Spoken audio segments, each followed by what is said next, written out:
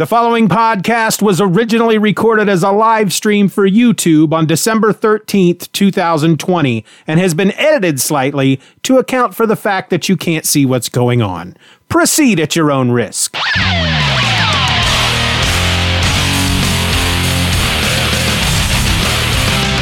Hello and welcome to another episode of Just Another Fanboy, the live stream, coming at you live today.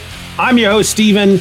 And today I got my guest today is he's somebody who creates things with his mind. He sits down, he gets up in the morning and he sits down at his keyboard and he says, you know what, I'm going to create something today. And he starts typing away and he just creates characters that live and breathe, and they have thoughts and they have problems and they get stuff done. That's right. I'm talking about Sean Pryor. Boom, there he is. Sean Pryor, writer, podcaster, creator. What other hats do you wear? Man, all types of hats. Like you said, writer, author, podcaster, creator. Let's see, what else? Man, super nice guy. I have my moments. I say it all the time. I have my moments. Coffee drinker. Yes. that's a new one. Had that coffee.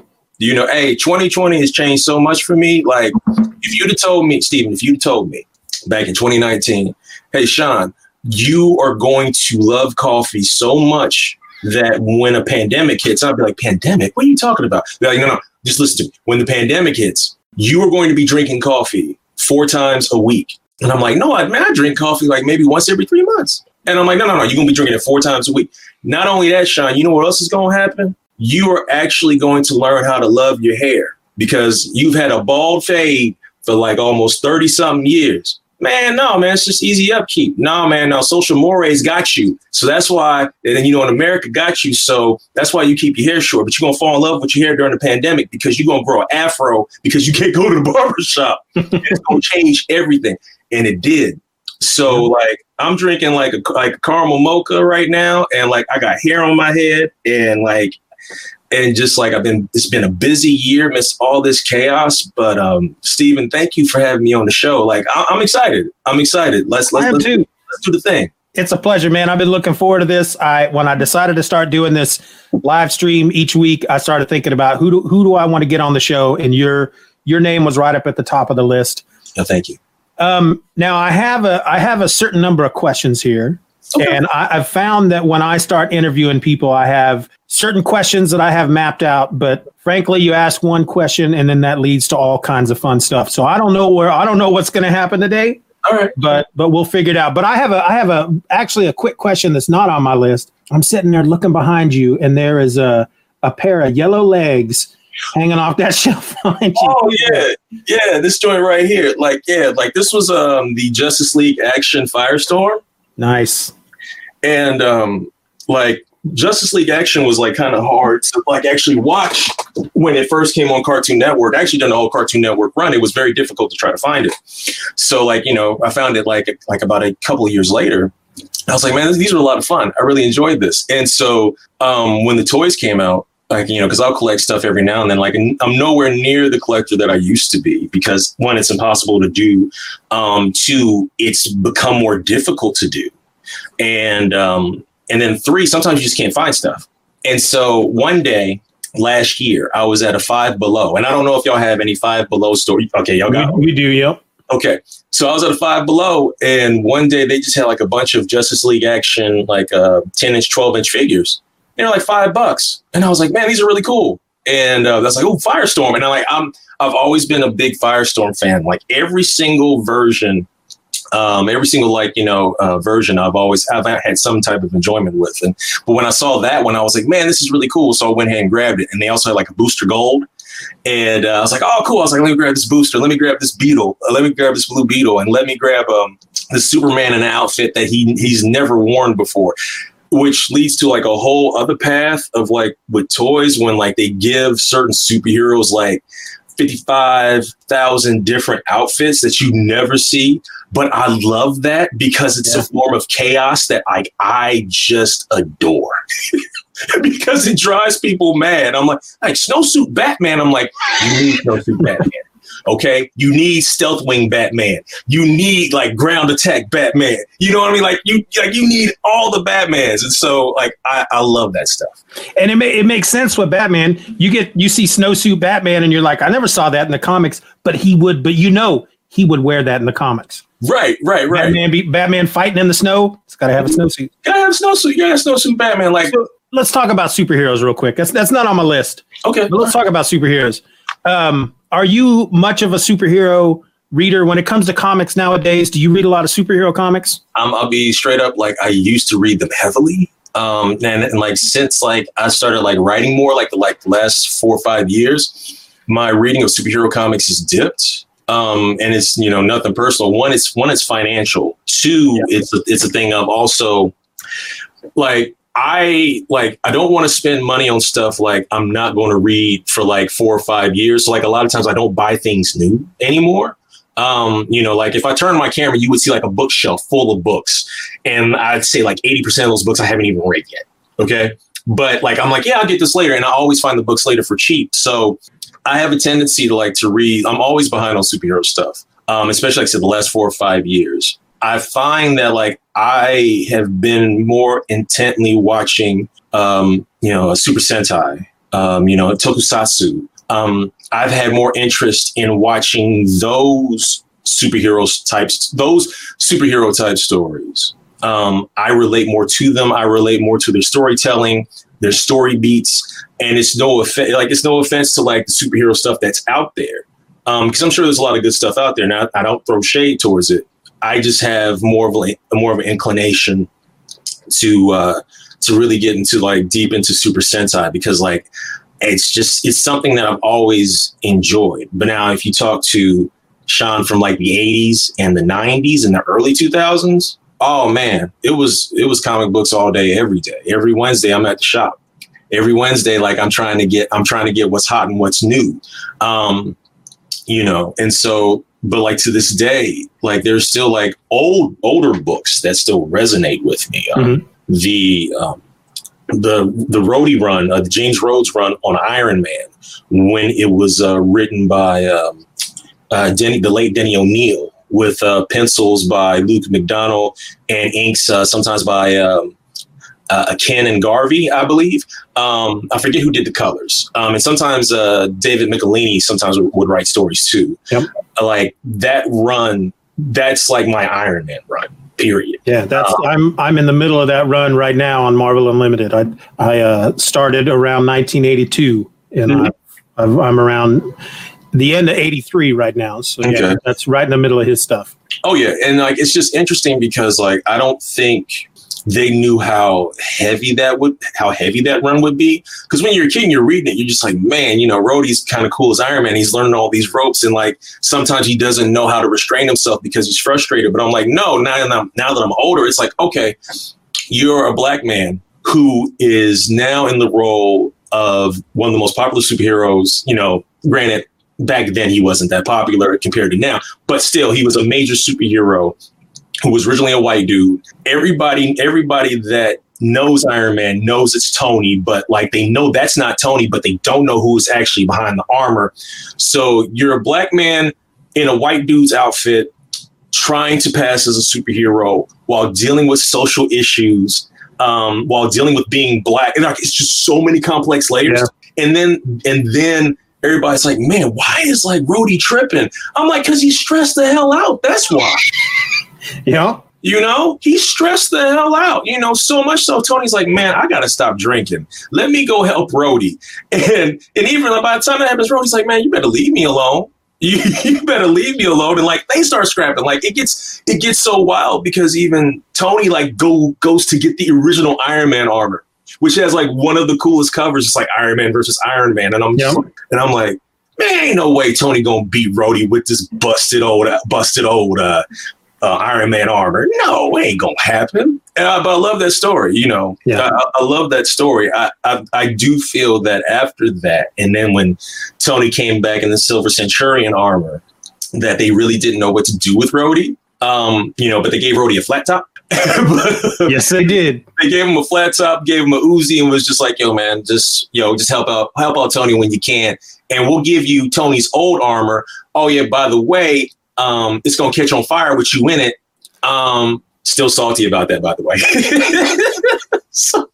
But then you had the whole War Machine thing. Rhodey's story as a whole has just been very. I think it was handled best. It was handled best with O'Neill and Michelini, McDonnell, and Ken and Garvey. Christopher Priest had done some really cool stuff with Rhodey and the crew. But besides that, it's always been very up and down, very, very mixed results. Yeah. Well, what do you think about the announcement of the new Armor Wars show coming to Disney Plus, starring Don Cheadle as War Machine? I'm happy. I'm happy for Don. I love Don Cheadle. I'm happy for Don. Like War Machine was one of my favorite Marvel characters from when I used to read, Iron Man heavily. That was one of my favorite superheroes. So to see the character of Rhodey finally get his own thing is really cool. Because I was not a fan of Iron Man 3. I like this. I understand the story it was trying to tell. I didn't like the execution. And then it becomes a buddy cop comedy towards the end, which I liked. But once again, Rhodey didn't get to do anything but be a joke. You know what I mean? Yep. And so that always kind of made me salty. But I'm glad that he finally gets to really do something. And so Armor Wars sounds really cool. It does have my interest. So yeah, I'll peep it. I'll peep it for sure. So all right, let me get to this list here. We're gonna talk about some writing stuff. I have 5 questions though. Whenever I talk to somebody who is a creative, that I always ask them. When you were a kid, what did you want to be when you grew up? Okay, so when I was 5, there was 2 things I wanted to be. I wanted to either pilot one of the Shogun Warriors, which I think in America is called Force 5 or something like that. I wanted to pilot either Raideen or Gaiking, or I wanted to be an X-Wing fighter pilot. That was age of 5. All right, that was the age of 5. Then my mother told me at the age of 6, you do know that's not real. And I'm like, yeah, kind of. Yeah, but just come on. Let me dream. Let me dream. But that's what I wanted to be when I was 5. When I was around 6 or 7, that's when I started to really get a penchant for wanting to write without really knowing how. Because my parents always wanted me to read, and they didn't have to force me to do it. I had a bunch of Disney books when I was a kid. When back in the day, when you go to the grocery store, and remember you could buy the encyclopedias one at a time. Yep. There was the same company that had these Disney storybooks, and they would do the same thing where they would say, okay, we're going to give you 3 right now, and some bookends, and every other month we'll send you another book. That sounds real familiar. And so I think my dad still has all those books. So I would read those every single day. And I would look in the mail every single day, and my parents were like, listen, they're not coming for another month. And I'm like, well, how long is that? Go look at the calendar and just count it down. So I'm like, okay, fine. So I used to read those heavily. I used to read a lot of Charlie Brown, a lot of Peanuts, Garfield. And then, all of that got me really excited about writing. So I was like, okay, so I just grabbed pen, pencil, just started writing, try to write Charlie Brown stories and Garfield stories and whatnot. But it really wasn't until I think I was around 27. So actually, I was in my 30s. I was actually in my 30s. When I was in my 30s, I was like, okay, I really want to write, but what do I want to do? And so I started with comics because I've always enjoyed them. I enjoyed the medium. So I said, okay, yeah, let's do this. So 2007, I was like, okay, we're going to start writing comics. And I learned the hard way and did stuff independently. And then in 2010, joined Action Lab Entertainment, and I was on and off with them for a decade.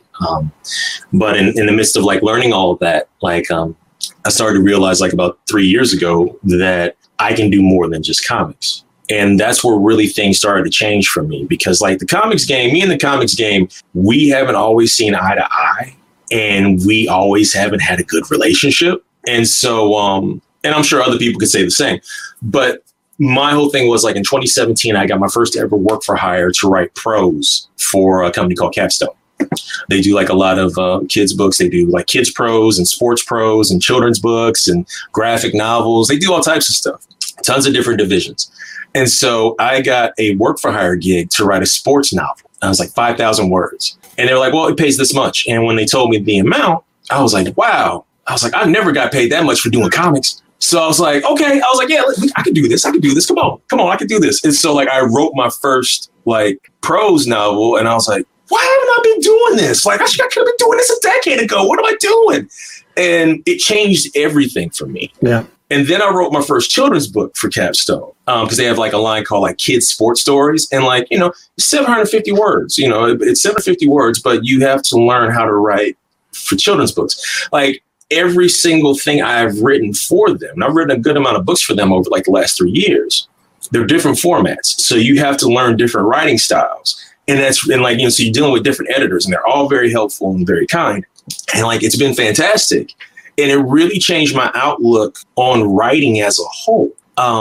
Because like, it was at that moment I realized it's like, okay, I could dedicate all my time to like the comic book business and trying to break in per se.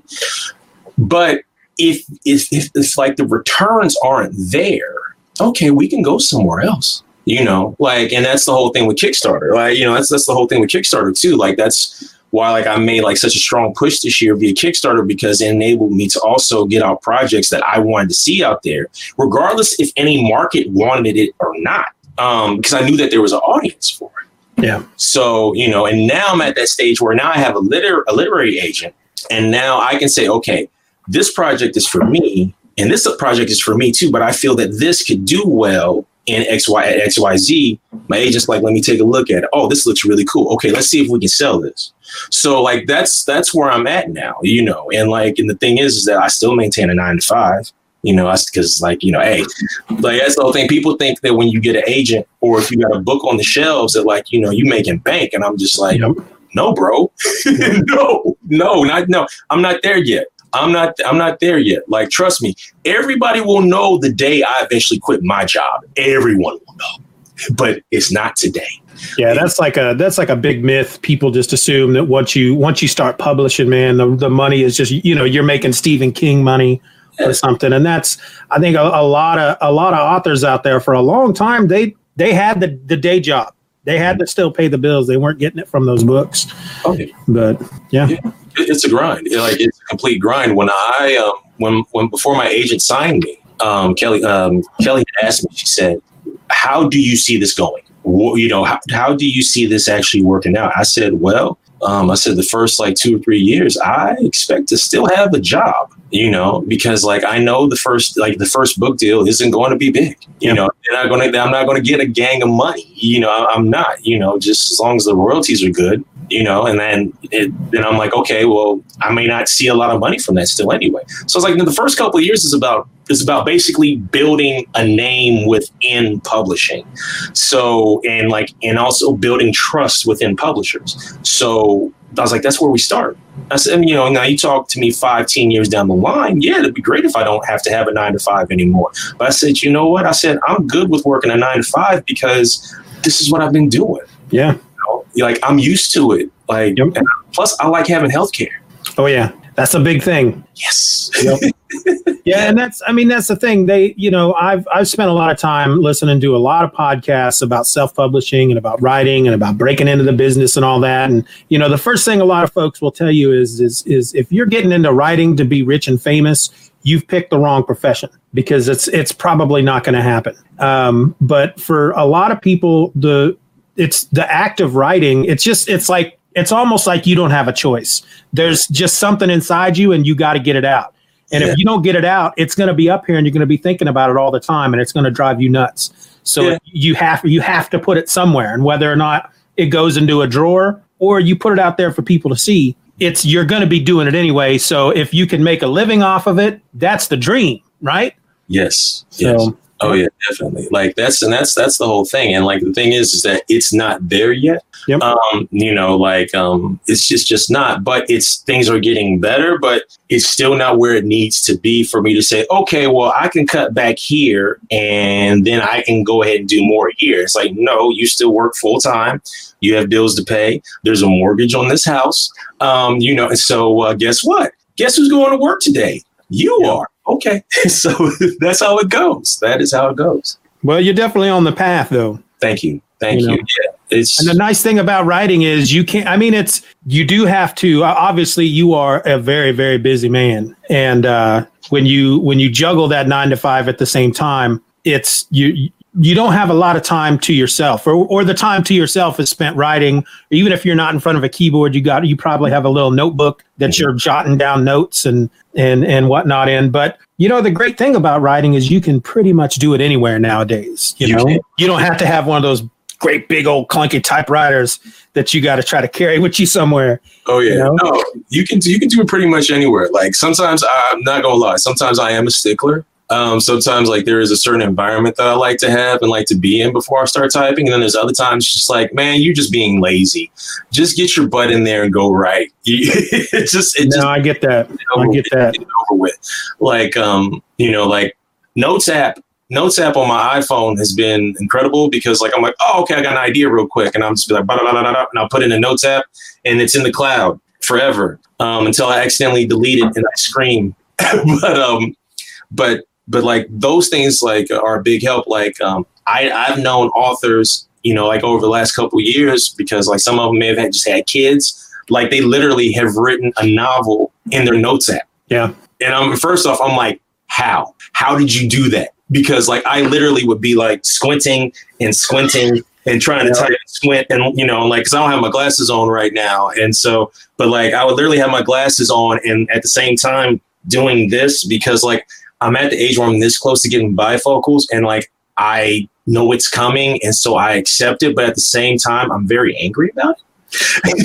but bifocals have come a long way. They're no longer this like, like the line, like they look like regular glasses now. So that's what these are. These are my first. See, okay.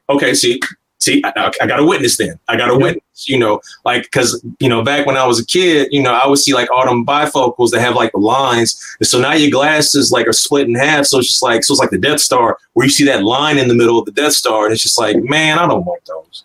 Yeah. But now, no, like it's changed. Like the technology has changed. So I'm just like, well, probably next year I'm going to have to get bifocals. So let me prepare. They do take a little getting used to, but yeah, that's what these are. Cool. You got to look at them. You got to look at them the right way. And if you're not, sometimes I'll be like, why is everything blurry all of a sudden? Did I put my glasses on? Oh no, they're on. I'm just looking at them wrrong. Yeah. Oh yeah. So let's talk about process real quick because we all have our own way of doing things. And me, for example, I got this stupid thing that holds me back that I don't even like to start something unless I have come up with a title first. Mm-hmm. I don't even like typing word one unless I got a title. Okay. And I also have to, I use Scrivener to do all my writing in.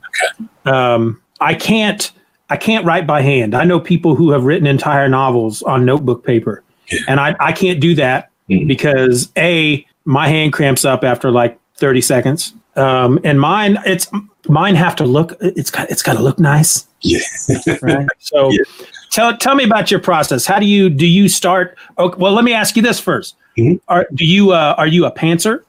Do you know that term? Do you write by the seat? Stephen King is a pantser, writes by the seat of their pants. They do not have any kind of outline going in. They have an idea and they just start writing. Oh, no. Or do you outline? Do you get it all structured and formatted first and then start writing? Do you know how the book is going to end before you officially really start? No, I don't. Now with work for hire work, it's different. Work for hire work, normally I have to give a full outline. And then like both parties are happy with like, okay, this is how the story's going to go. All right, bet, let's go. But like a lot of times, like I love outlines. I love outlining. And the one thing I've had to teach myself over like the last 5 years is that just because I outline it, it doesn't mean that the story is set in stone because things are always susceptible to change.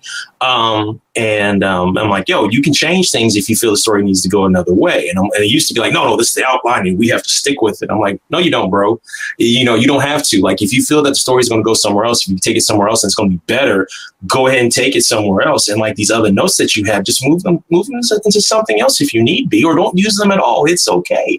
You don't have to use every single idea that you have. I am an outline person. Like, I normally don't worry about titles. Sometimes titles are the most difficult thing for me. Like, every now and then, like, I will have a title that comes first, which is rare. And I'm just like, oh, that sounds like a really dope title. Do we have a story that goes with this? I don't know. Let's just write down this title before we lose it, because we can never think of a title. So, but normally I'm about outlining, and then I'll outline. And then after I outline, I'm like, okay, where's our main character? We've talked about everything the main character is going to do and go through, but what are they like? What are they like? What are their likes? What are their dislikes? Do they like sleeping in every day? Do they like playing video games? Do they like, jogging and going outside? Do they like, being on FaceTime with their friends and family? Like all these little intricacies, because like these little intricacies can not only round out a character, but also help you move the story along too. And that's the whole thing. Like, a lot of people don't understand that like everyday life stuff can really change the outlook of your story as a whole. And it just incorporates like all these worlds and like makes it so much better. Not to the point to where it's like, I did this and I did this and I did this and I did that. It just makes it flow. Because like, say for instance, like if the main character really enjoyed FaceTiming, well, what if in this story, like the event, like the character witnessed this event, but it was through FaceTime. And then that was the whole thing. Well, how would I have set up this event? Oh, well, they use FaceTime, right? Okay, well, we can say they saw this event via FaceTime. And now we've opened up our story. You know what I mean? Like, it's just like little things can make big things happen. Yeah. So yeah, but like I'm all about outlining. It's rare if I do a story out of the seat of my pants. I've only done that, I say, maybe like in the last 5 years, maybe about 4 or 5 times. One of those times was for a anthology for Luke Foster. He did a Western anthology that I'm a part of. I think it's called it's called 8 Gunshots. I believe it's available on Amazon right now. And so it's like a Western. And so I was like, man, I've always wanted to write a Western. But it had to be short. So I literally wrote that off the seat of my pants. Yeah. And and I remember when I was done, like I was sweating. I was sweating because I was just like, I don't normally do this. This makes sense. Then I read it and I was like, I want a little change here. Okay, I like this. Okay, let's send it to somebody to edit it, and hopefully the verb tense is good. Go. And but it's rare. It's really, really rare because like I can be very anal retentive when it comes to writing, and I don't mean like sticking to form and grammar and syntax. I have to have an outline in place and understand the outline can be subject to change. If I don't have an outline, oh man, like if it's a big story, I'm putting myself in a world of hurt because literally I'm just at the keyboard saying, okay, what you gonna do? Yeah. Go ahead. What you gonna do? Yep. Nope, can't go to YouTube, bro. Nope, we're not watching wrestling on YouTube. Nope, come on, give me something. So yeah. Yeah, I've done it both ways, and I have found that there are advantages to both. Mm-hmm. My very first, I've written 2 books and then a collection of 4 novellas. My first book was completely pantsed. And the problem with that was that it took me 4 years to do. Mm-hmm. And the thing about it, though, is I got about 60% into it. And it was at that point, because I had no idea where I was going, but it all at that point just kind of clicked. Yeah. And I said, holy crap. I know exactly what I want to do now. I know how I'm going to end this. Now I had to go back and rewrite a bunch of the stuff that I had written, but there's just this feeling when you're just doing it by the seat of your pants, when it all comes together and you're just like, oh, it's like this, I don't know, just this wonderful feeling. But the last thing I wrote, and I tell you, I have not written anything in 2020. I have just not. I can't make myself. I've been trying. I just can't do it. There's just my head's not in it. But the last thing I wrote, it was a short story. I put it in this collection, and I actually sat down, and it's like 10 to 15 chapters. And I went and I didn't outline it, but I did a paragraph for each chapter. So this is what's going to happen in this chapter.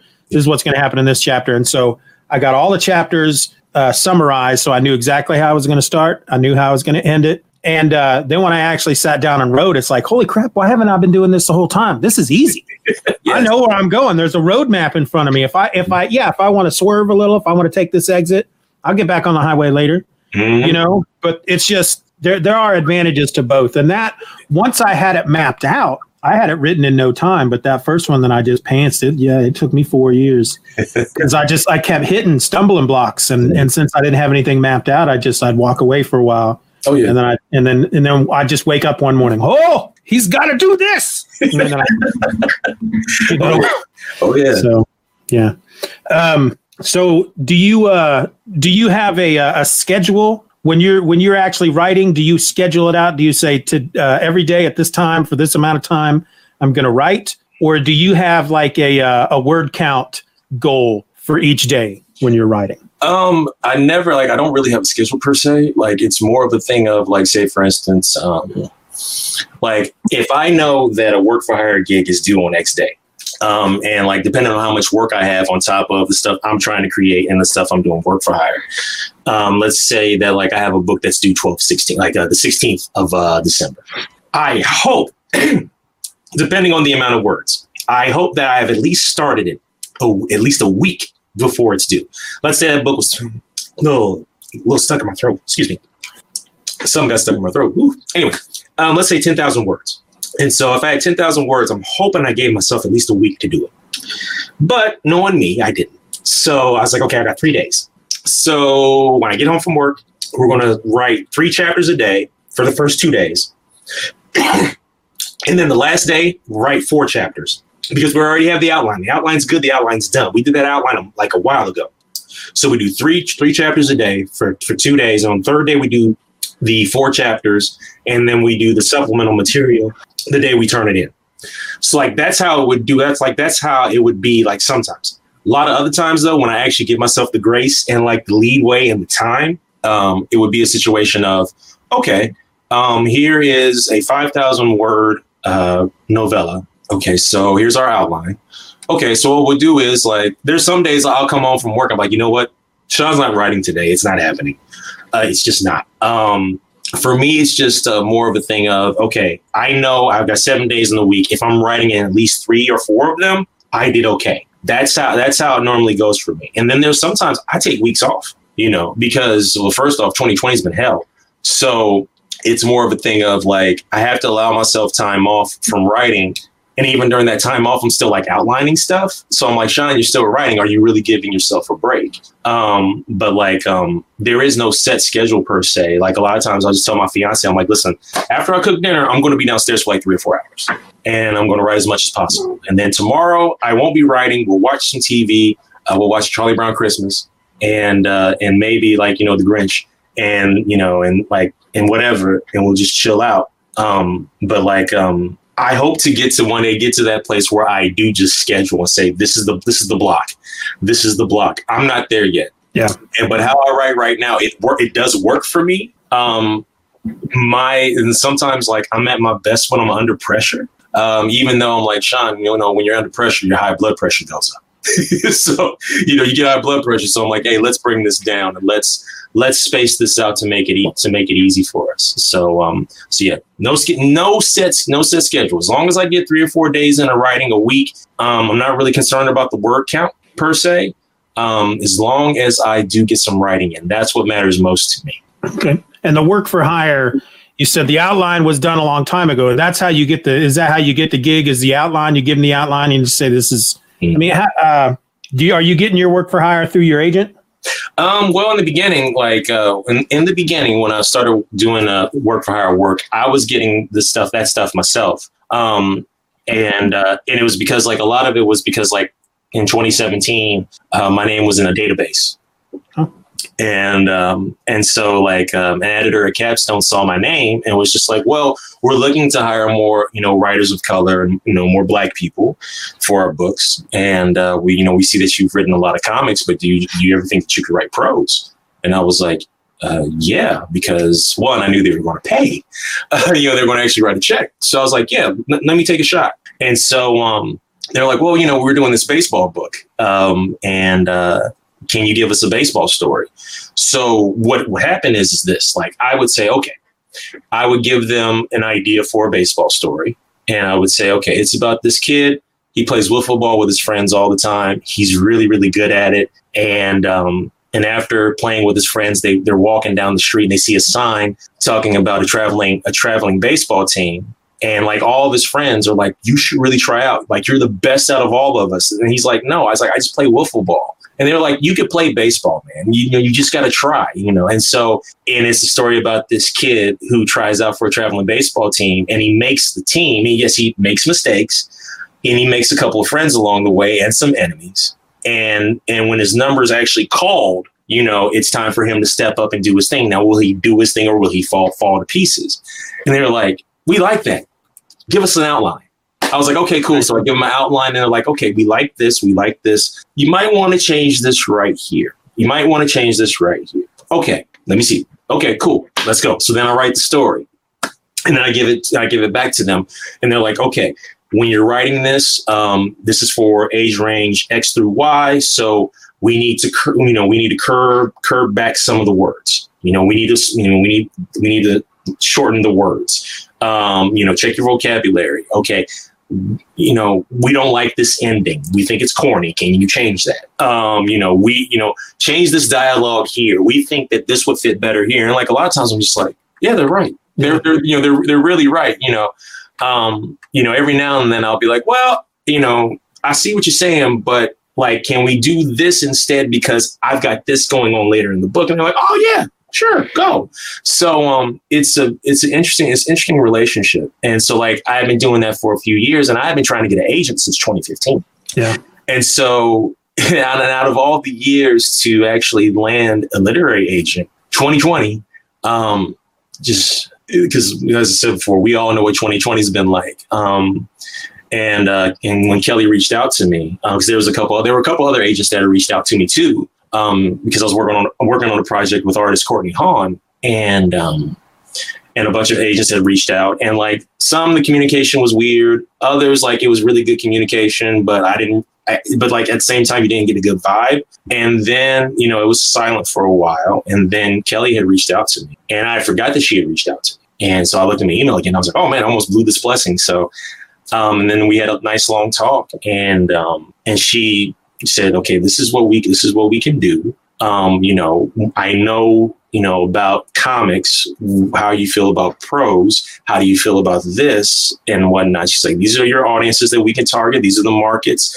This is our take. This is what your take will be. And she really broke down things in such a way where I felt comfortable. And it just wasn't about, because like a lot of times when I was trying to find an agent, there was a certain project that I was pitching, and she really liked that project, but she was like, I also want to talk about your other projects that you want. Whereas like a bunch of other agents, they were just talking about that one project. Yeah. Which, as much as I appreciate that, I also appreciate people who say, okay, well, what about the rest of your career? What other things interest you? What other things are you going for?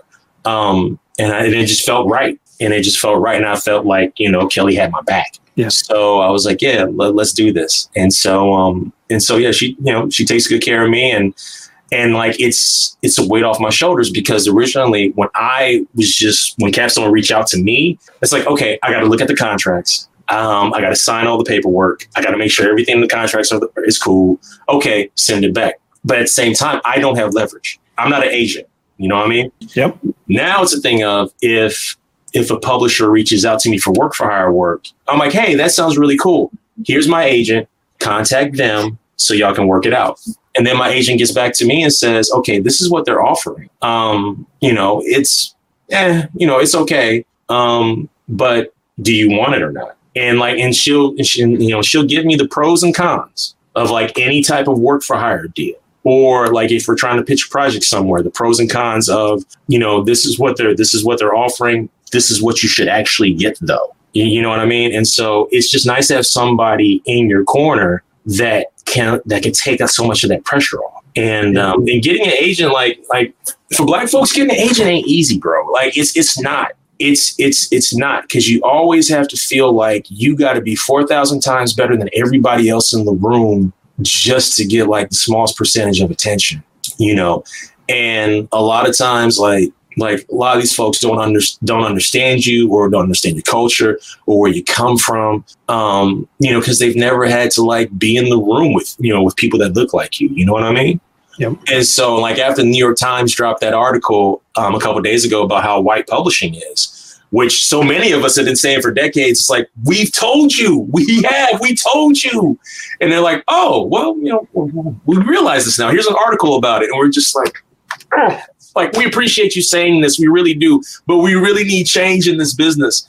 You know, like, it's tough. It's tough. And like, so like, I feel for anybody going on this journey right now to get representation, because you want somebody that not only will fight for you, but understands what you're trying to do as a storyteller, you know? Like, there's a writer by the name of Angie Thomas. She wrote the book, The Hate You Give, and which was also turned into a movie a couple years ago. And when Angie Thomas was pitching to publishers, one of the publishers said, and it's in this New York Times article, one of the publishers said, well, we like your story, but we already have, basically they said, we already have a Black. They had Jason Reynolds. And they were so like, and the thing is, they're like, well, we already have a Black person that tells stories like this. And I'm like, no two stories are the same. Right. No two stories are the same. It's like, you know, basically say, oh, we already have our Black. And I'm just like, but like, that's the thing. Comic book publishers do that stuff too. Yeah, that's crazy.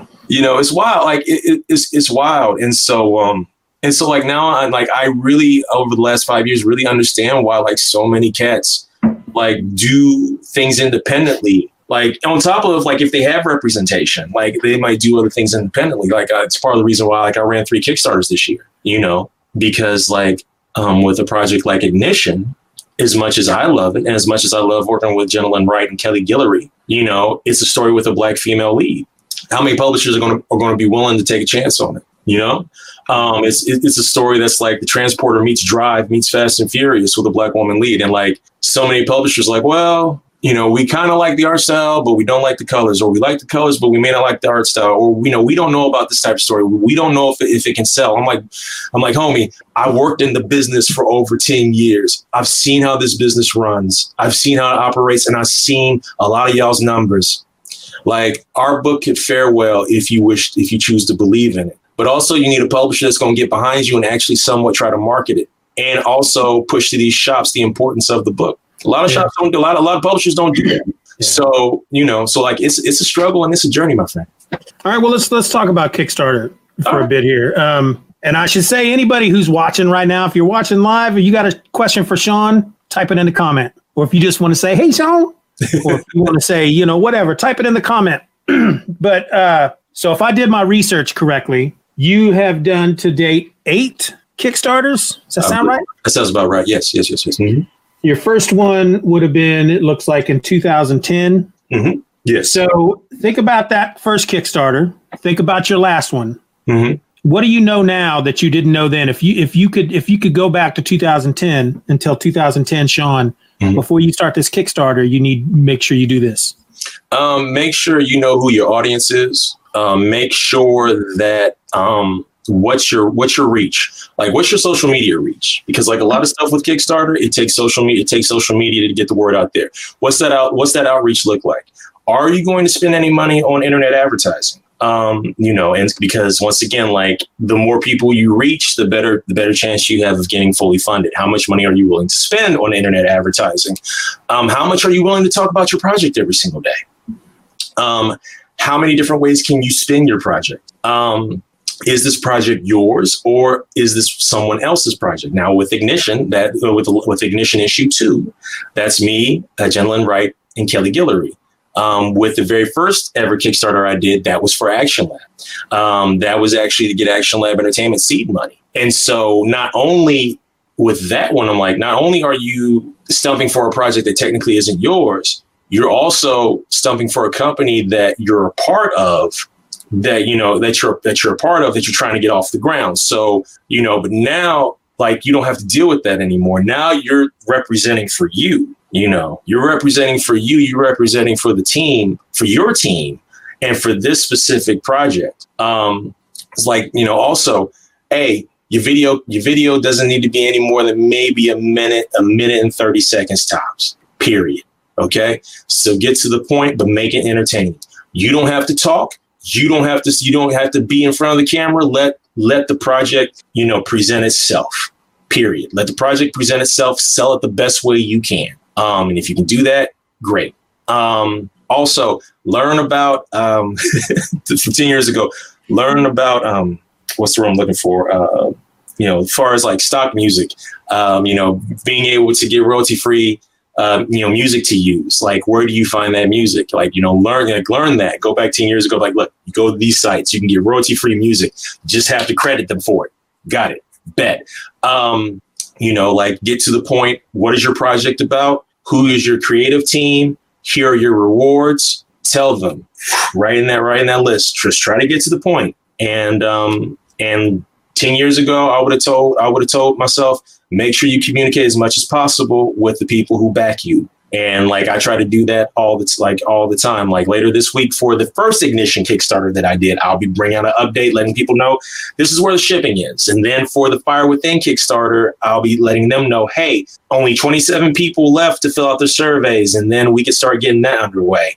With the Ignition issue 2, like 3 days from now, I can say, hey, guess what? The money's finally arrived. So while Kelly is working on issue 2, I can get these other rewards put together for y'all. And so then we can order the books. And then in February, boom, y'all can get y'all stuff. So it's a process. And that's another thing too. Patience, because not everything is going to go smooth, period. And based on what I could see, all 8 of your Kickstarters were successful, correct? You raised the money you were looking to raise. What do you attribute that to? Because I have to assume not everybody who throws a Kickstarter out there is successful. But True. You've done 8. All 8 of them have gone through. Dedication, commitment, luck, and great people who believe in me. You know what I mean? And believe in the projects that like me and like the folks I've collabed with have been trying to do over the years. Like it's nice to have that support. Because it can get really stressful. It can get really, really stressful because like the one thing I'm trying so hard to not do is compare myself to other people. And it's very tough, especially when you're doing crowdfunding. You know what I mean? Like, so you're like just chugging along. It's like, well, I'll get there. We're going. We're in the buggy. We're getting there. And then you see somebody come through with a Lamborghini and lap you 4 times. And it's like, oh. You're just like, what am I doing wrong? And it's not what you're doing wrong. It's just that every audience is different, and that's the whole thing. Every audience is different. And there's only so much you can do as an individual. You know what I mean? But like what I've noticed, especially over like the last like 5 Kickstarters I've done, there are a certain number of people who always come back. Because I always make sure these people get taken care of, and I always like let people know, if you back my Kickstarter, if there's a problem, please contact me. Please contact me because I want to take care of you. There have also been some folks I've done Kickstarters with, like years later, finally fill out their survey. Years later, I actually had like 2 people this year fill out surveys from the 2 Kickstarters I did like back in 2018 and or 2017 or 2018. 2018. It was in 2018. I was like, wow. I was like, okay. I think I still got some of that stuff left. So let's just pack it all up in an envelope. We'll send it out next week or something like that. So that's got to be people that obviously just backed it because they believed in the project. They weren't trying to get any of that extra stuff. They just, here you go, man. I believe in your project. Here's some money. Yeah. Don't worry about all this other stuff. Right. And so I don't stress over it. Like it just catches you off guard. It's just like, yeah. So I thought that was when? Oh, okay. No problem. Let's just pack it up. Let's go. Let's just pack it up and let's go. So, but it's been nice to like have the support that I have received. And I always tell people, like, this is another thing. Like another thing, if I known then what I know now, one thing I always tell people is that if you don't know who your audience is and if you don't know what kind of outreach you have, start small. Start small. Start small. Have a small project, without like a very big goal. So like that way, if you crush your goal, like, it's like, oh man, your Kickstarter was 300% funded. So like if you had like a $500 Kickstarter and it ends up being like $1,500 or $2,000, they'll see the percentage. Yeah. And they're like, wow, that person just like killed it. You know what I mean?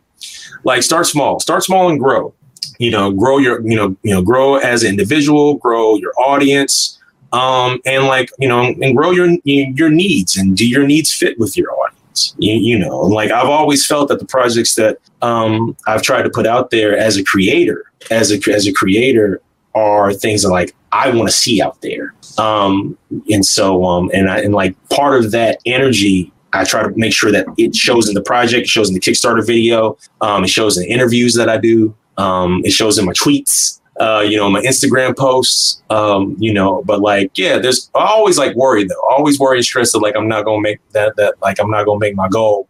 But like my friends always tell me, they're like, man, you always hit. So just play the game and keep pushing and you'll get there. And they're right. Yeah. So when let's take Ignition, for example, you're doing that one issue at a time. How many issues do you have a set number of issues already for that? Four. So what made you decide to do it one issue at a time rather than do a collection, like a graphic novel? Because like for me, I think it was going to be, I don't want to say easier, but it's going to be better for me to try to do Kickstarters for like $4,000 and $5,000 than to try to do one for $16,000. Yeah. Okay. You know what I mean? In all sincerity, I think that'd have been a lot tougher for me. I'm not saying that like I can't get that money, but one is 2020. Two, like I know the amount of work it would take to get $16,000, and like I don't know if my audience is big enough to hit that. And that's no disrespect at all to those who have backed my projects in the past. Like I think like the most I've ever put out for a project was maybe like $8,500. $9,000. That was for like Cash and Carry Book 2. And even then I was stressing about that from the day I hit launch till the day it ended. Like stressed, like my blood pressure went all the way up. I was on like blood pressure medication for like a year and a half after that. And so like, I felt it would be less stressful on myself and the team if I said, we just do this issue at a time. And so far I've been right. So far I've been right. And so, and it's probably more than likely it's going to stay that way, for issue 3 and for issue 4. So now, I'll have to talk with Jenna and Kelly and be like, okay, so when would you like for me to schedule issue 3?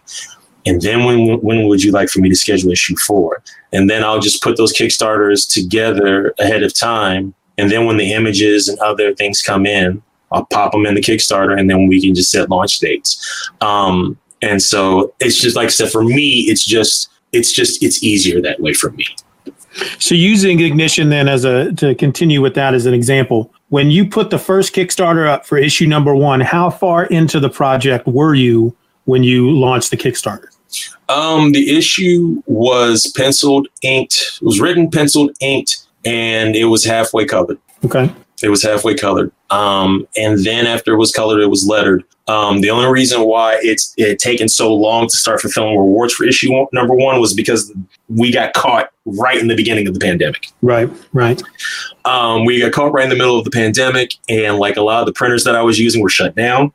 And so I had to wait. And then there were other rewards like T-shirts that like got misprinted. So then I had to like send those back and then get new T-shirts. Waiting on shipping supplies because like, there are only certain shipping supply places that I'll use. And like those places were shut down for a while. And then I was like, okay, I got to find another one. I was like, okay, I know this one. Let's go get the shipping supplies.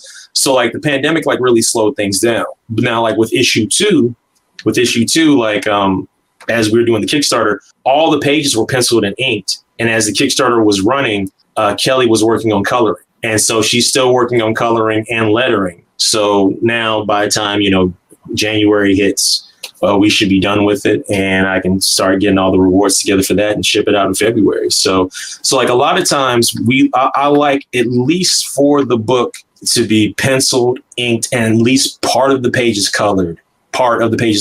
So I have something to show on that Kickstarter page because, like that's the thing, you got to sell. You got to sell. So without that, I can't sell anything. Right.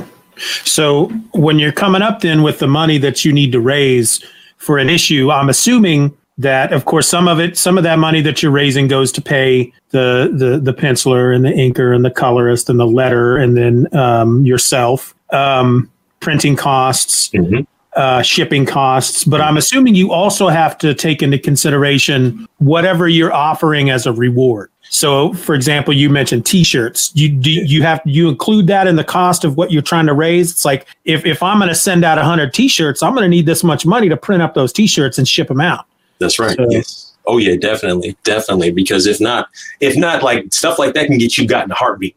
You know what I mean? And so because like depending on where you're getting your T-shirts printed, like how many T-shirts you actually need printed. Like in some places, the more you print, the cheaper the shirt, the cheaper per shirt it costs. Other places, it's just a flat fee, but like you're guaranteed like good high quality. You know what I mean? So like, there's that too. But yeah, that is also incorporated into the cost. So like a lot of times when the Kickstarter's done, money, like, if we're lucky, there's $10-15 left, so it's like, all right, well, I give me a pizza and a 2-liter of Canada Dry. All right, we won. Yeah. So, okay. I just had it in my head. What kind of rewards do you have a standard? It's like, okay, obviously you're going to get a copy of the issue. You're going to get a digital copy of the issue. You mentioned T-shirts. What other kind of rewards do you just, because you have your first goal, then you have stretch goals. You add rewards as you hit these stretch goals. So what's your basic reward package that I'm going to give out? I'm going to have this stuff ready for folks. A lot of times, like a normal package would be, okay, here's your print copy with your digital copy. Let's throw in a magnet and like maybe like a mini poster. Okay, like that's normally your initial package. And then like you'll have like the same package but with a T-shirt. But like I'll normally have two or three different types of T-shirts. So and also depending on, because we also have variant covers too. And that's something else that's like different for me. I never have done variant covers before. And the thing is, and how I tell people is like with Ignition issue 1 and with issue 2, every cover that's printed, I don't reprint. I don't. So once it's printed, I may keep like a couple extra copies to take to shows when we eventually have conventions again. But once they're printed, I'm not reprinting them. So it makes them, I don't want to say, more valuable. It just makes them more that potential. Yeah, true. Let's say you blow up and they make that Ignition movie. Boom, those people who got that issue number 1. That's true that. So, but like it makes them have something that's like, hey, I had this and no one else has this. Or very few people have this. And like, so like that, to me, that's really cool. So, like say, for instance, with the first issue, I think we had like 7. I think we may have had 7 or 8 variant covers. And it's not like everybody ordered hundreds of each, it's just like, maybe the main cover had 100 plus. The second cover maybe had 75. Third cover may have had like 80, and so forth and so forth. And with this one, I said, okay, let's pare it back and we'll have 5 covers for issue 2 and 1 cover for a second printing of issue 1. So once again, all new covers. All new covers, and everybody's like, oh, hey, that's really cool. And so it just gives, like I said, gives people the opportunity to get something that they're never going to be able to get again. Right. T-shirts are always a thing. With stretch goals, I like to do things like, okay, here's an MP3 commentary, or okay, we might throw in some bookmarks, or we might, here's a maybe we might do something like a keychain or like a pin or something like that. If the stretch marks ever got that far, but like I try to keep it simple. I try to keep it simple, not only for me, but for the backers as well. Also, shipping cost wise, to keep shipping costs down. Like say, for instance, like if I bag and board a book, I can put the stickers in there. I can put magnets in there. I can put like, the mini poster in there, put in a nice firm envelope that can't bend. It keeps, shipping costs at a nice price. And then it can just go out. It's the same if I put a T-shirt in there too. It's the same thing. It still keeps costs reasonable. And so I try not to like get too over elaborate with it. So your print run, that's just for the folks who backed you on Kickstarter? Pretty much, yeah. Mm-hmm. Do you plan on putting still selling digital copies either through, I know you've got a Gumroad, and through like Comixology, places like that? When it's all said and done, yes. Yeah. Like the thing is, I still want to find a publisher for it. Okay. When it's all said and done, I want to find a publisher for it. Like I want to do right by Jenna and Kelly as well. So I hope that we can find a publisher. And if we find a publisher, then it's like, okay, now let's see where the journey takes us. So like I've withheld on like putting it out digitally right now. So like right now it's just like the Kickstarter's the focus. But then that's another reason why, like say for instance, when we did the Kickstarter for issue 2, I told everybody, it's like, if you didn't get issue 1, you can get it here. You can get it here. So like you've got that opportunity. If you missed out, you still got a chance. When we do the Kickstarter for Ignition issue 3, I can tell people, you missed out on the first 2 issues. It's okay. You can still get them in this one too. So like the opportunity to still get that stuff is always there, because like I don't want people to miss out. Okay. Well, I think that answers all my Kickstarter questions. I'm really interested in Kickstarter because it's just one of those things I've never done. And I just don't know much about it. It's work. Yeah, it sounds like it. It's work, but like for me, like it really helps me get my goals and my dreams out there on top of everything else I'm doing. And it gives people opportunities, like with issue 2, we did like all these cool variant covers where I got to work with artists like Tracina Bowling and Tiana Conyers and Elizabeth Bales, who I've been wanting to work with like forever. Forever. And Megan Wong and Rory Comics, Rory DeRain, and also with Kelly Guillory, the series artist, doing a painted cover, no less. So like it provides opportunities, and these people get paid for that stuff. So like that's that's cool. You know what I mean? Like that makes me feel good. Like I got to collaborate with somebody I always wanted to collaborate with. They got a check. And like all parties are happy. Yeah. Nice. Thank you. Let's talk about culture trapping. Okay. All right. Let's talk about it. That's our podcast. That's what you and Julian Lytle and Daryl Taylor and Gil Cologne. Who's the fourth guy? Gil Cologne. Okay. I don't know him. I tell you, I listened to this latest episode you guys put out, and my first thought was, okay, who's the fourth guy? They're not going out of their way to announce who each one of them are. Oh yeah, but I'm still not done with the episode, but I'm really enjoying it. Tell folks what Culture Trapping is. All right, Culture Trapping, says before, it's podcast. It's on the Taylor Network podcast. It's me along with creators Julian Lytle, podcaster Daryl Taylor, and podcaster Gil Cologne. And we talk about pop culture stuff. We talk about real world stuff too, like the issues that are going on in this country. From like a black and brown perspective. But we also talk about TV shows like Power. We talk about comic books. We talk about movies. We talk about the business of entertainment as a whole as well. And so it can all vary. It can all vary, and we can hit a tangent in a heartbeat. Yeah. Because like in the beginning of the latest episode, as of this recording, like we were just talking about something about music and how. And I talked about Lady Antebellum and how that led to that lawsuit with Lady A, an unnecessary lawsuit, by the way, and which it opened up this whole big old can of worms because like some reason it was just stuck back here, and I was like, I got to talk about this, and so then you fast forward a couple of days later, Charlie Pride dies, which also like for me internally opens up a big can of worms, but that But that's another story for another time. Anyway, but like this podcast, like we've been doing this probably since like, I want to say 2016, 2017. And we've all known each other for at least over a decade. And Daryl's been wanting all of us together on a podcast for like a long time. Like I used to podcast years ago, I had a podcast called The Black Box that was on the HHW LOD podcast network. I was on one episode. Yes, you were.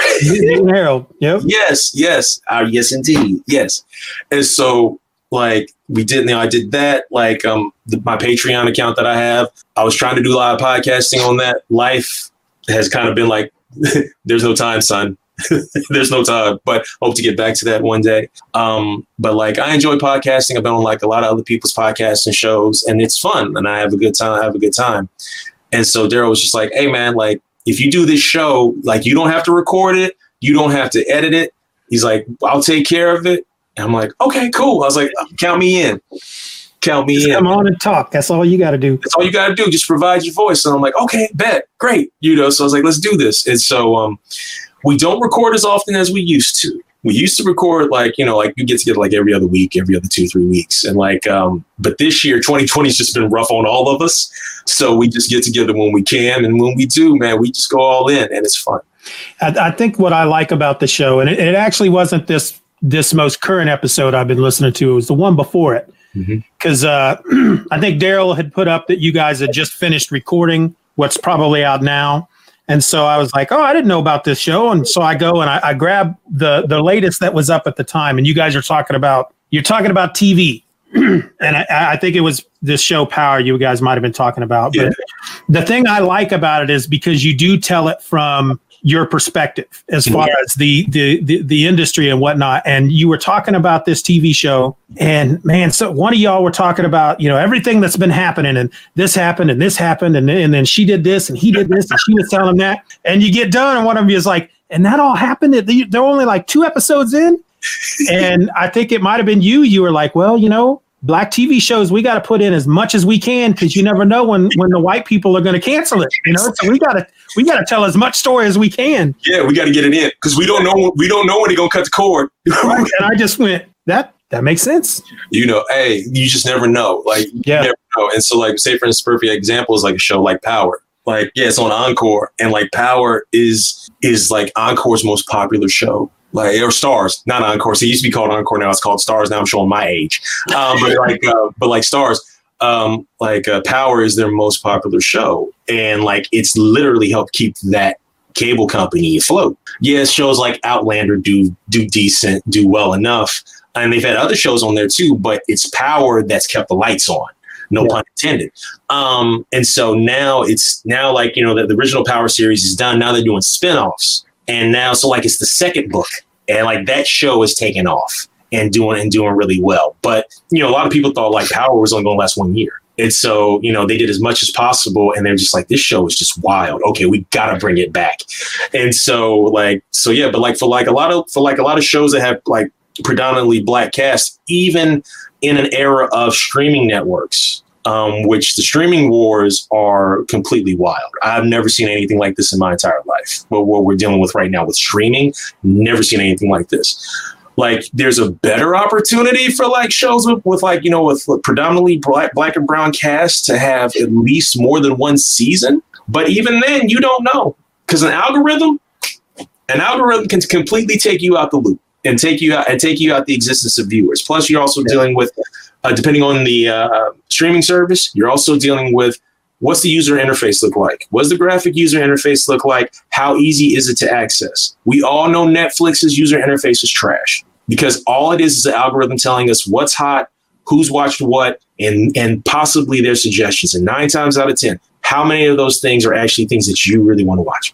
And how many of those things have anything to do with? I'll see crap in categories like Here's some sci-fi comedy, and then they've got like the most deep, dark, dramatic, non-funny movie ever. Mm-hmm. Yeah. It makes no sense. No, it does not. And so, like all that stuff comes into play. But yeah, you're right. Like I said that, I was like, yeah, man, you never know when they're going to cut the lights out. So it's like you got to get in as much as you possibly can. And then, if they let the lights on for another season, once again, you do as much as you possibly can. In the hopes that they don't turn the lights off.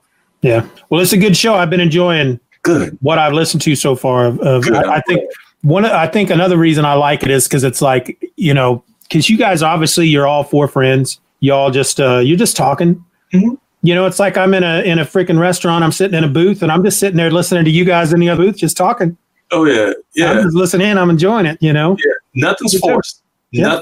Nothing is forced. It's just it's comfortable. We all feel comfortable, and we also learn from each other too. Because like I said, all of our lives are completely different. Like I live in the South, but it's closer to the Midwest. Like Julian lives in DC. Daryl and Gil live in different parts of New York. So like all of our lives are all completely different. You know what I mean? And so like the perspectives that we even like give to each other, we learn something from. Nice. All right. Before we wrap this sucker up, I got some standard interview questions. Okay. This kind of stuff you're going to get wherever you're at. Right. What are you reading right now? What what is like something that you've been reading lately that you think other people should be reading? Give me what do I need to be reading? Okay, hold on one second. I can tell you. Hold on 1 second. Let me get it for you. Let's see. This and let's see. And you know what? Where's that at? There it is, right there. All right, here we go. Okay. So got a couple of things, and like I said, I don't read superhero stuff as much as I used to, but I've been going back and looking at a lot of old stuff. A lot of this is old Milestone stuff, like Icon. Oh yeah. This was volume 1. Like it's, like I said, it's definitely a different take on Superman, and also like a lot of people who never read about Icon, what they may not understand is that like Icon is like like very conservative. So like, you're dealing with like a black conservative superhero, when like the whole Milestone line itself is not conservative. And so it's an interesting take, and like they're fantastic stories. And also they did a story where like they mocked Luke Cage, like 70s/80s Luke Cage. Whew.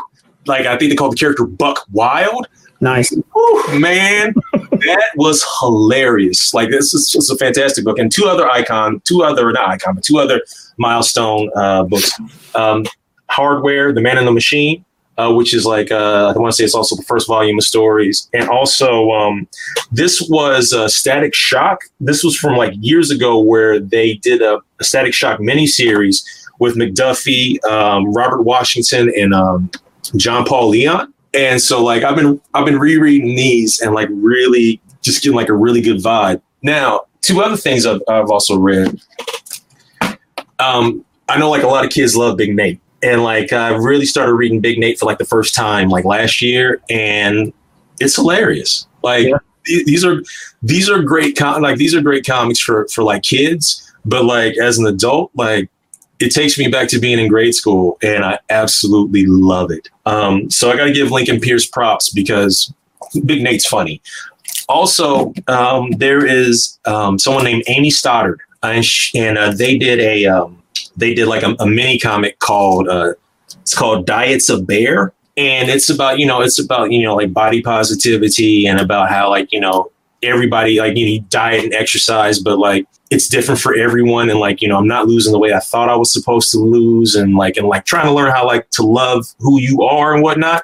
It's short, but it's a short comic, but it's really great because like I struggle with like body issues too, and I've been like that since like I was a teenager.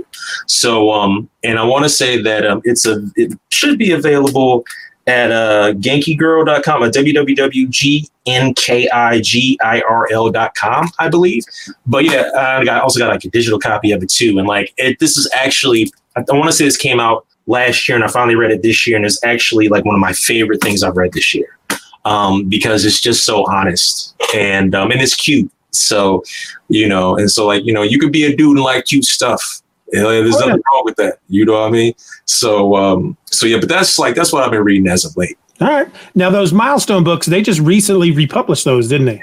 No, these are a couple of years old. Like these are like these are during, because like if you look at the logo, like if you that's that old DC logo. That's that old DC logo. Yeah. I think they just recently republished them though, because I, being what I refer to as a low rent fanboy, I read a lot of my stuff through Hoopla, through my local library digitally. Oh yeah. And those books just showed up within the last, this year, just within the last year. Icon jumped up there first, and then Hardware came out. I reread Hardware. I was collecting comics.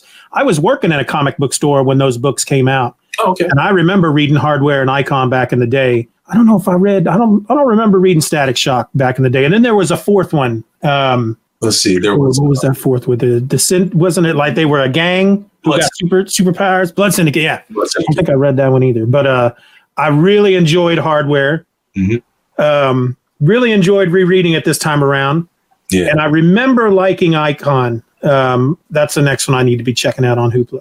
Oh yeah, yeah. Like the Milestone stuff is really really cool, and then like you get into stuff like Zombie with an X, like XOMBI, like and things like that. And like the milestone stuff was way ahead of its time.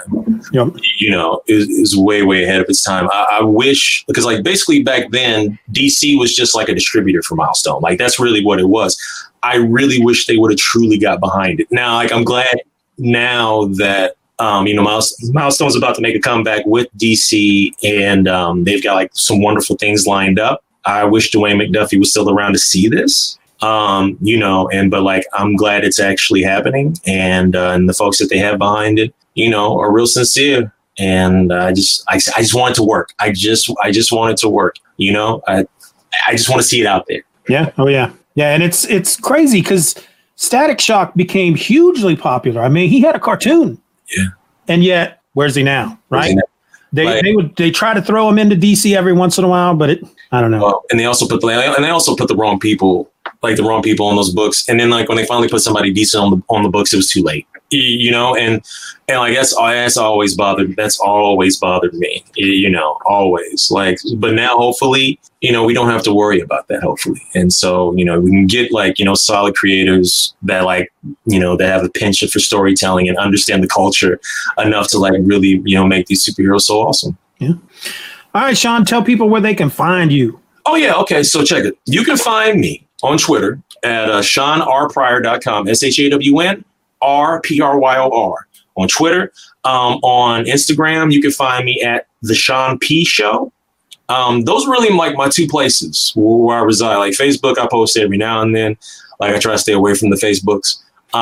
But also I have a website. Right now, the website is actually my Amazon page. I know like a lot of people don't mess with Amazon right now, and I understand it. But if you want to see what I've written so far, just go to SeanPryor.com. It will take you to the Amazon page. And then if you see something, you can go order it somewhere else. I will not be offended at all. So like those are normally the three best ways to like check out what I do.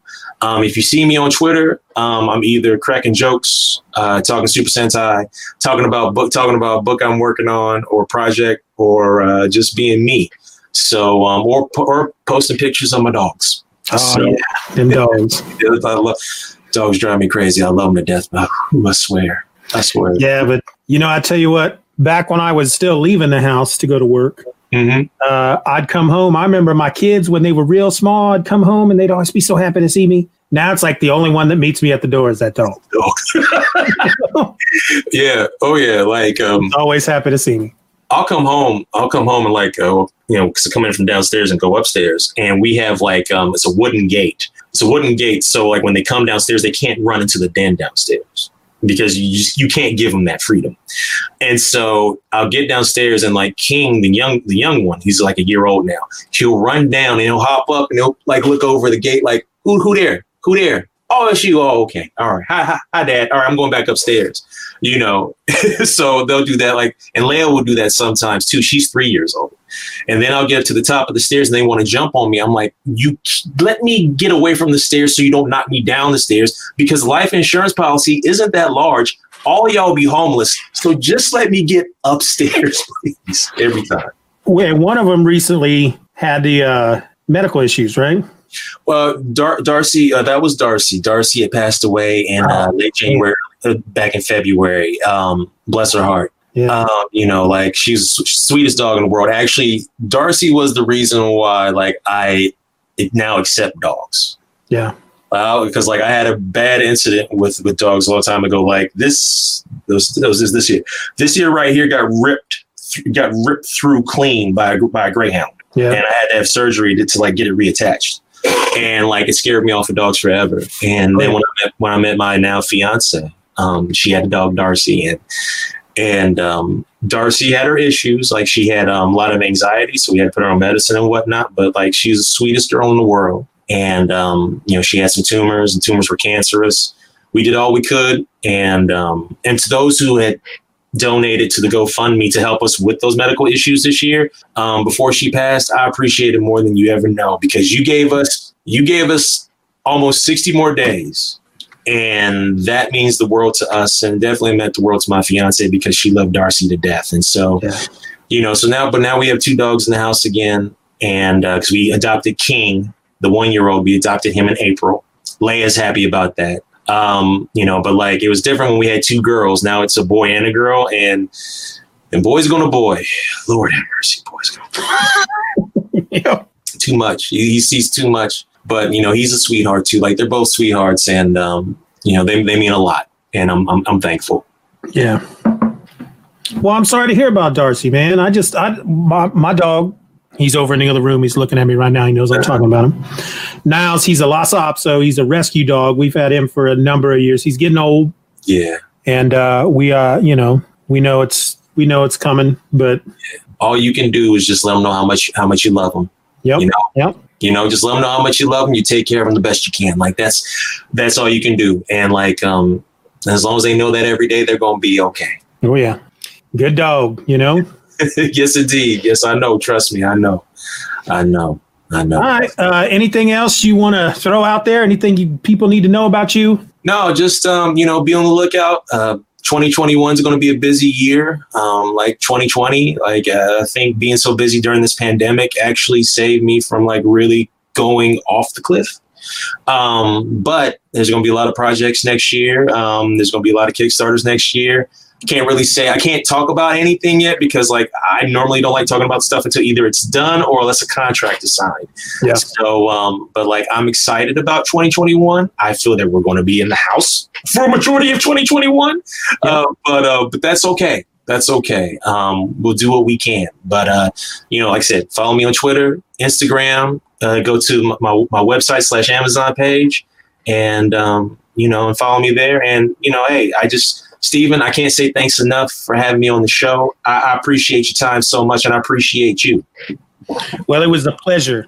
I always enjoy. I follow you on Twitter. I have a couple of lists on Twitter, and you're on one of those lists, so I can check it out every day. I always appreciate your dog tweets, and then just I learn stuff from you, and appreciate that you're out there. Oh, well, thank you. I appreciate you, Steve.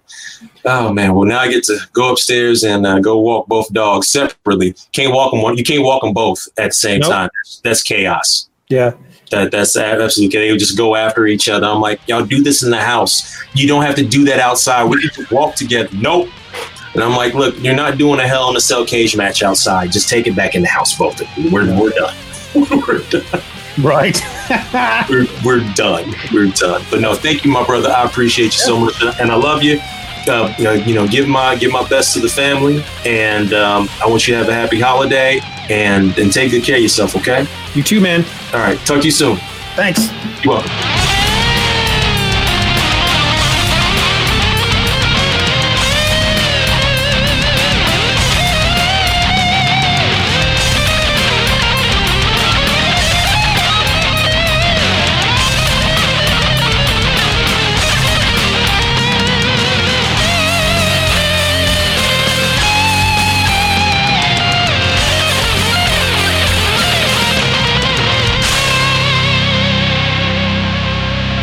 Bye-bye, Daddy. Bye-bye, Daddy. Good job.